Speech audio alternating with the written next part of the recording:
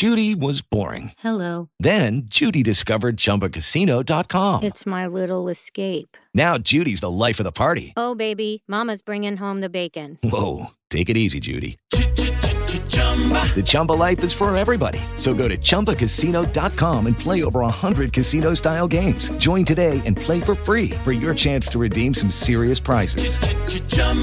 ChumbaCasino.com. No purchase necessary. Void where prohibited by law. 18 plus terms and conditions apply. See website for details. How will central bank digital currencies be rolled out in the United States? Well, look no further than Sam Bankman-Fried for some troubling insights into how all of this is coming together. Investigative journalist Whitney Webb has uncovered some startling connections between FTX's Sam Bankman-Fried and the future of digital currencies in the United States, or central bank digital currency. So how does all of this come together? Whitney Webb joins us now, and she's penned a really interesting investigative piece on these connections. Whitney, thanks for joining us here on the show. Great to see you. Thanks. It's great to be back. So let's talk about this connection. First, people sitting there scratching their heads saying, wait a minute, this corrupt Sam Bankman-Fried, this fraudster who is like living in the Bahamas, how in the world is he tied to the central bank digital currency infrastructure? I mean, obviously, there's a lot of questions about money laundering and the Democrats, funneling money through Sam Bankman-Fried and into Ukraine. So there's a lot of weirdness here that I don't think we got answers to, but it seems like you did. Can you break this down for us? Yeah, so there's a lot of different ways to approach the central issue here, which is, what the digital dollar is going to look like. And then how does Sam Bankman-Fried tie in? So as far as the FTX scandal goes, there's one aspect that I in particular found very mysterious. And I'd covered, I think, in December 2022. And then I have my most recent article about the same entity coming out a few weeks ago. And it's about this, it's focused on this bank in rural Washington that was a very small building, a one branch community bank that its entire history, which is over 100 years old, has never managed more than $10 million in customer deposits. And then the chairman of Deltec, the Bahamian bank tied very deeply to FTX, the chairman of Deltec takes over this small bank and then begins transforming it into a new entity. It was previously called Farmington State Bank, and he turned it into Moonstone Bank. And shortly before the Moonstone name change, just literal days, Alameda Research, which is part of the FTX web of companies, and a big part of the resulting scandal of FTX, poured about $11.5 million, which is more than half the net worth of the bank at the time, into this bank. And then its customer deposits in a very short amount of time after that ballooned to, I think, around 84 million, up from under 10 million in deposits, all of which was associated with 4 accounts. And one of those 4 accounts was named FTX Digital Markets and was tied directly to Sam Bankman-Fried and totaled about $50 million. So you have this very small bank that gets taken over by this guy that's running this Bahamian bank, Deltec, that managed many, many accounts for FTX in the Bahamas. And then they take over this rural bank that has a clean slate, but is very small, and FTX and Sam Bankman-Fried pump a bunch of money into it. And in the course of this, they get approval to join the Federal Reserve System, which they should not have been able to do because of the for-profit foreign interests that had taken control of this bank. And to this day, the Federal Reserve refuses to comment on the approval process of allowing Farmington Moonstone to become part of the Federal Reserve System. And eventually, when FTX collapsed, this bank was subject to an insane amount of scrutiny, not just from independent media, but from mainstream media and even from Congress. So obviously, something was very wrong with the designs that SBF and Deltec's leadership had for this particular bank. But shortly before then, before the collapse of FTX, Moonstone had teamed up with a company called Fluent Finance, which is essentially the focus or one of the main focal points of this article. And Fluent Finance has three co-founders, one of whom claims to be the inventor of central bank digital currencies. And one of the other co-founders worked with him on the initial CBDC project in the Caribbean. And then the third one is a man named Bradley Allgood, who is a former NATO guy that after his career in the U.S. military and then NATO transitions into creating special economic zones for the cryptocurrency industry, and then teams up with top executives at Citigroup and apparently Barclays and HSBC, along with these inventors of the CBDC to create this new company, Fluent Finance, which is trying to create a digital dollar token, like a stable coin, essentially, that was going to be affiliated rather extensively based on the press releases at the time with this Moonstone Bank. And shortly before all of this happens as well, or as this partnership is actually cemented, right before FTX collapses, Sam Bankman-Fried says that FTX is about to announce major news regarding FTX aligning itself with a particular stable coin. And as I note in the piece, based on how they plan to launch the digital dollar in the United States, this seemed to have been SBF and FTX's efforts to create a digital dollar. And I think it's very likely that a lot of the political donations SBF was making was to get, when regulation comes around, to have them favor this digital dollar that he was, helping to build through Moonstone. So that's what I was going to ask. Was this, like a legitimate? It's almost like in Breaking Bad when, when Heisenberg opens a car wash. It's a front, really, for legitimacy, I guess, or the way that the mafia would open a front for legitimacy, that behind the scenes you're running, of course, this corruption and this massive scandal. So that in the eyes of the politicians who you're aligning yourself with in getting all of these democratic donations, and you're making these partnerships, that you're protected, you're shielded. Does that appear to be what he was doing here?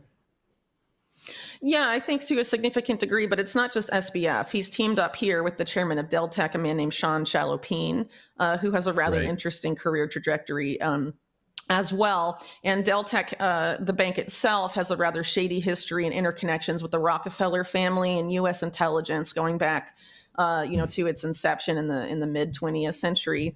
Chalopin, of course, Jean Chalopin, the current chairman, who's involved with Moonstone, ended up taking it over at a later date, I think sometime in the 1990s or late 80s. But he is very much present here with SBF. So it's something they were doing together. And this is where it's important to point out that Deltec and FTX had a lot of connections with Tether, which is the biggest US dollar peg stablecoin. And it's interesting that they, in creating this, in utilizing Farmington State Bank as this apparent front, were moving away from $1 peg stablecoin Tether to this other one produced by Fluent Finance, which was positioning itself as a version of Tether that was more trustworthy, quote unquote, and more likely to make it past the requirements to be put forth by coming regulation of the crypto industry. Can you also so it seemed like an effort to position themselves for that post-regulatory environment. You also talk extensively about the UAE. And these overseas connections. Can you talk about that? What is the UAE connection here to all of this, the United Arab Emirates? Yeah. So Fluent Finance was created for a particular purpose and dissuaded from fulfilling that purpose by the collapse of FTX and the scrutiny applied to Moonstone. And so in the aftermath of all of that, they ended up essentially rebranding to an extent and establishing themselves in the United Arab Emirates, where they teamed up with this other company called R3, which is currently producing the CBDC for the United Arab Emirates. But the UAE right now is trying to position itself as a Silicon Valley for the future of finance, essentially. And they're doing this with this nexus of companies that includes R3, Fluent Finance, the XDC network, and some other entities. And R3 is important to pay attention to here because they, for example, were named by the publication Central Banking as CBDC Partner of the Year.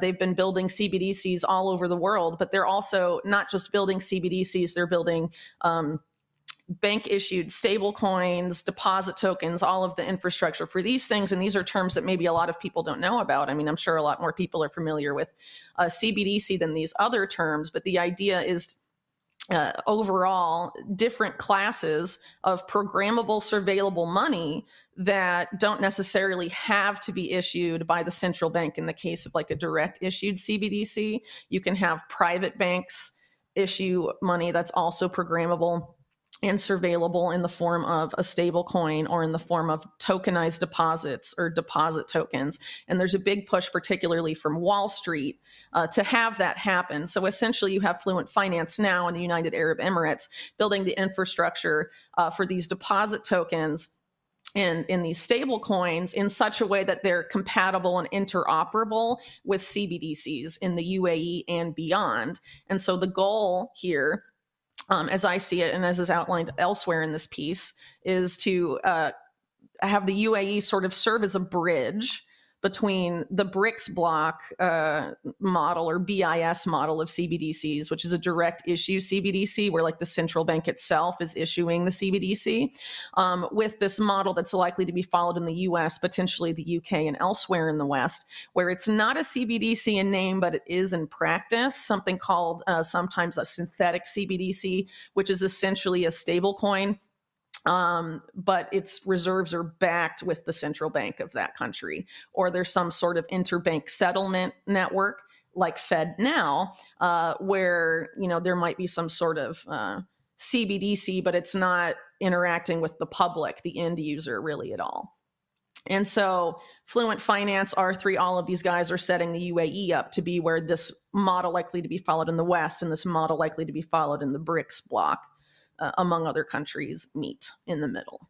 We've been saying here on the show, I think we sort of feel like CBDCs are an inevitability in the United States. Mm-hmm. The central bank digital currency is an inevitability, that the Fed can print money however it wants. $34 trillion in debt is the United States right now. Yeah. The Federal Reserve can now take control in a way that we currently don't have that ability to do with cash.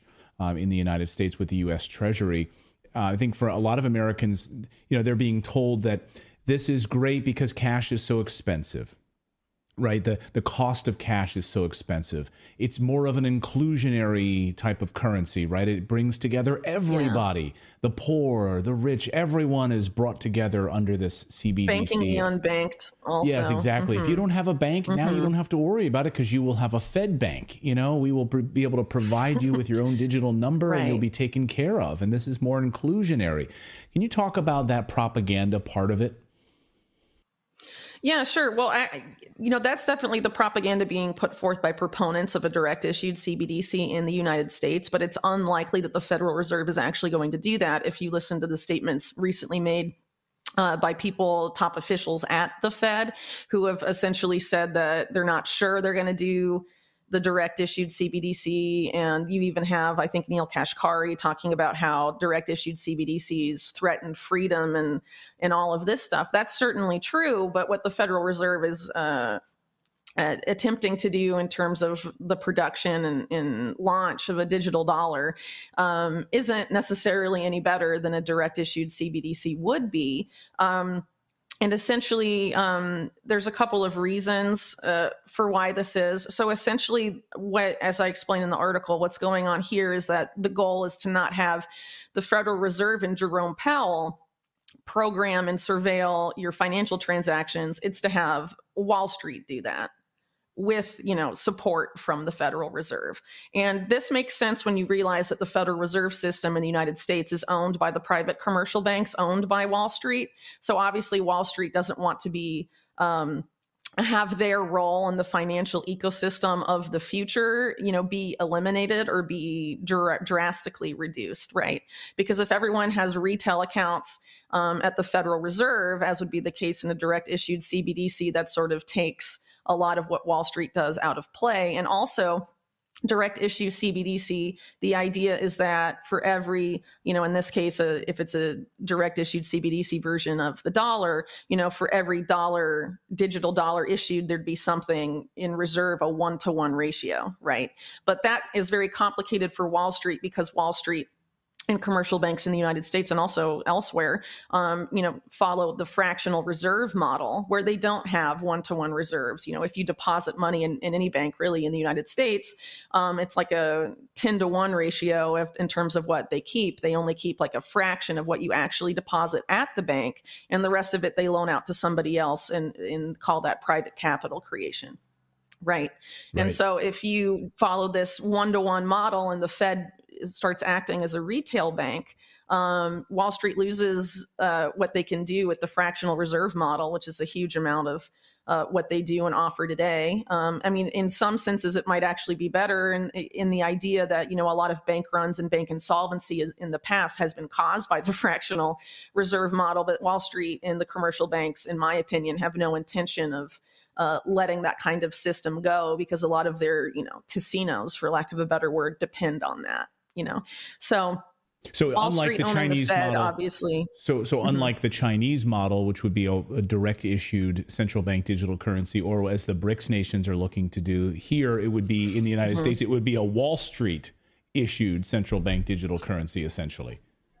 Yeah. So, instead of Jerome Powell programming and surveilling your digital currency, it will be Jamie Dimon doing it. That feels so much better. Which I think is why. Well, yeah, I think what they will try to do in selling this is be like, oh, look, the U.S. is standing up for freedom. The Federal Reserve wants to preserve liberty in the United States, and they're saying no to a CBDC. But having, J.P. Morgan or Bank of America or any of these guys issue stable, digital dollars, stable coins, or, tokenized deposits is not going to be any better because that's just as programmable and surveillable.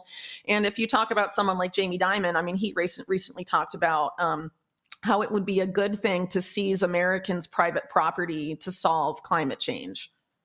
That's not the kind of guy you want programming and surveilling your your money. He write those, obviously, did he write those thoughts while he was on Epstein Island? Sitting there in his laptop. This is the guy. These are the guys that are going to control our central bank digital currency. Do you think we're close to this rollout? The Fed has been teasing, the Fed Now portion of this for a while. They kind of been talking backwards, as you mentioned, Neil Kashkari. How soon will we see an actual central bank digital currency in the United States where Americans will have it on their phone and cash will sort of become a thing of the past? Yeah, so I think it's coming soon for sure. I think Fed Now, which has already been launched, is a key part of the infrastructure they need in order to take this next step. Fed Now had to come first, just because of, in order to update interbank settlement. For this new paradigm, because one of the main selling points of digital currency, including CBDCs, is that it's so fast and instantaneous and all of that. So they have to deliver on that and have to try and sell it as more convenient.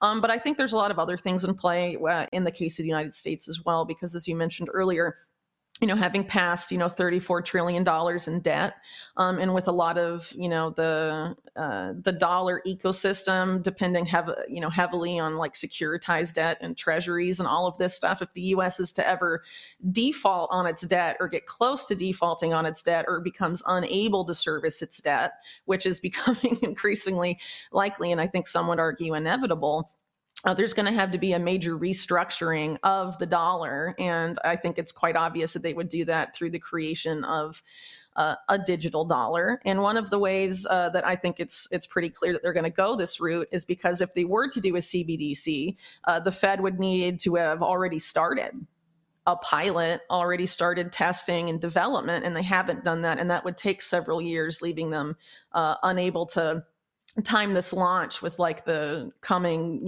debt implosion. And so they want to use the digital dollars that are already here. And there's a litany of dollar peg stable coins. There's Tether and USDC, for example. There's this one that Fluent Finance has created called US Plus. PayPal has launched a dollar peg stable coin. They are all competing to be this new digital dollar, and I'm sure, the Wall Street banks will have their own versions, whether it's tokenized deposits or they'll have a bank issued stablecoin. R3, for example, just teamed up with Wells Fargo to produce a digital dollar project that's currently being used by them. So this is definitely, in terms of the piloting phase, quite far, just as far as, China is with their direct issued CBDC. So the idea is to use these dollar peg stablecoins or deposit tokens, which are essentially already here. But I think what we're seeing competition over is which of those stablecoins are going to be, chosen by regulators or Congress, who are going to be acting as kingmakers here to decide who makes the regulatory cut and who does not. And as I mentioned earlier, it seemed that Tether was not going to make the cut, hence prompting, the chairman of Deltec and SBF to team up with this other company. But Tether recently has onboarded the FBI and the Secret Service to its platform, has frozen wallets on behalf of the U.S. government, and has publicly announced their intention to become a world-class partner to the U.S. to expand dollar hegemony around the world. So they're obviously bending over backwards to try and make it through this regulatory cut. And so I think it's likely we're going to see a lot of competition and also a lot of donations made to lawmakers who will be deciding which stable coins are going to be able to be used as digital dollars in this post-regulatory environment. And again, I think SBF was definitely angling to do that with a lot of his political donations, which again were mainly made to Democratic politicians. But keep in mind that one of FTX's other top executives, Ryan Salome, was making massive donations to the Republicans. So they were funding both sides. And it's very likely that, this is people that are invested in these other dollar stablecoin projects are doing much of the same right now. SBF and FTX may be out of the picture in Moonstone as well, but Fluent Finance is not. They've teamed up elsewhere to further this goal. And then you have PayPal, Circle, Tether, these other entities with their own suspect connections that are attempting to become the digital dollar of choice. And Wall Street, of course, will be having their own equivalents invariably. So it may seem like a lot of competing stable coins, but ultimately they'll be very tied up with the U.S. government and also U.S. intelligence, because there's a broader push to combine, more like merge a lot of data sharing between Wall Street banking regulators and intelligence agencies. That's been promoted really heavily by groups like the Carnegie Endowment since 2021 or so. And at the time, the Carnegie Endowment was run by Bill Burns, who is now CIA director. And there's a big push for that, currently. And we actually saw this, for example, with January 6th, where Bank of America was willingly sending U.S. intelligence agencies and the FBI and these groups, information on the finances of people who were at the Capitol that day. So this is already happening, and they have an intention to, deepen this any further. So do not think that this new paradigm is going to be any better for Americans and for privacy and for freedom than a CBDC would be. The goal is to have it, framed as being private, but really it's the same, in terms of its authoritarian potential. It's the exact same as the Chinese model, but will be framed as different. And it's honestly, in my opinion, really little more than a psyop. And if you think about it, this has happened actually before in U.S. history. So after 9/11, there was an effort to create this massive surveillance program of Americans that was completely unconstitutional, called Total Information Awareness, that was being run out of DARPA by a person in a criminal from Iran-Contra, actually. And it got a lot of pushback from mainstream media. It was defunded by Congress over the uproar. So what they did is that the architects of this program teamed up with Peter Thiel and Alex Karp, and they turned the Total Information Awareness Program into a private company now known as Palantir. And Palantir now is a contractor for every single U.S. intelligence agency, of which there are now 18. Wow. So there was no uproar once it was framed as a private sector project. And it is amazing to think about. Out of it. Yeah, you take the public out of it, and I think it's a really brilliant thing that you said. $34 trillion in debt. How do you restructure the collapsing U.S. dollar? And you do it by putting it private, turning to the private sector, turning to Wall Street as a restructuring of the U.S. dollar. And if these are multinational organizations, international arms as Chase Bank and Wells Fargo and Bank of America and all of these massive banks, then you have less panic. I guess you have less panic when the U.S. dollar is losing value up against BRICS nations around the world, because now you've made this transition. I've really never thought of it that way. It's a fascinating way to think of this transition of the U.S. dollar. Yeah, I think that's how they'll most likely get people to onboard onto the digital dollar in their equivalents as quickly as possible, is that if the existing dollar or cash is becoming, rapidly devalued by hyperinflation, but the digital equivalent is not, for whatever reason, depending on how they structure it, then that will obviously be a major incentive for Americans to onboard onto the digital dollars in order to avoid the erosion of their wealth. And which is exactly what the Fed is. I mean, it seems you're connecting the dots here in a big, big way. They are purposefully devaluing the U.S. dollar, being they can't pay the interest payments on the debt, right? So they're purposefully devaluing the U.S. dollar. Well, then what's the off-ramp? Well, the off-ramp is you go private. You go to Wall Street. And now here's this other solution. And so you should probably ditch the U.S. dollar and move over to our digital version of this U.S. dollar backed by Wall Street. I'm just having flashbacks of George W. Bush trying to privatize Social Security. Just like, we've gone down some of these rabbit holes before. There's been enormous pushback in the public.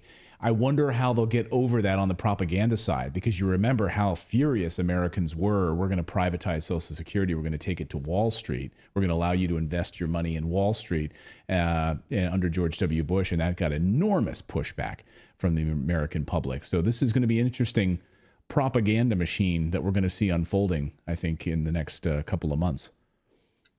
Yeah, I think they'll frame it as the only alternative to CBDCs or a direct issue CBDC, and I don't think that's necessarily true. But I think they'll frame it that way, and then traditionally, what these entities do to pressure changes in human behavior is use a mix of fear and panic, usually around some type of event, to get people to quickly change their behavior and acquiesce to something they normally wouldn't submit to.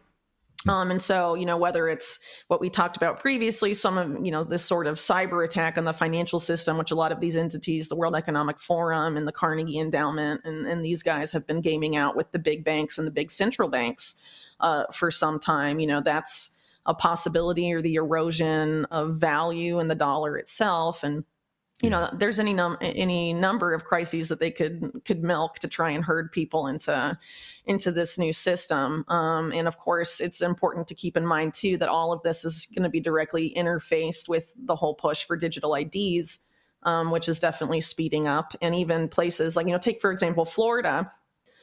So you have people like Ron DeSantis in Florida who have framed themselves as being against like CBDCs and digital IDs. But in his case, Florida's moving full steam ahead with digital driver's license and digital IDs.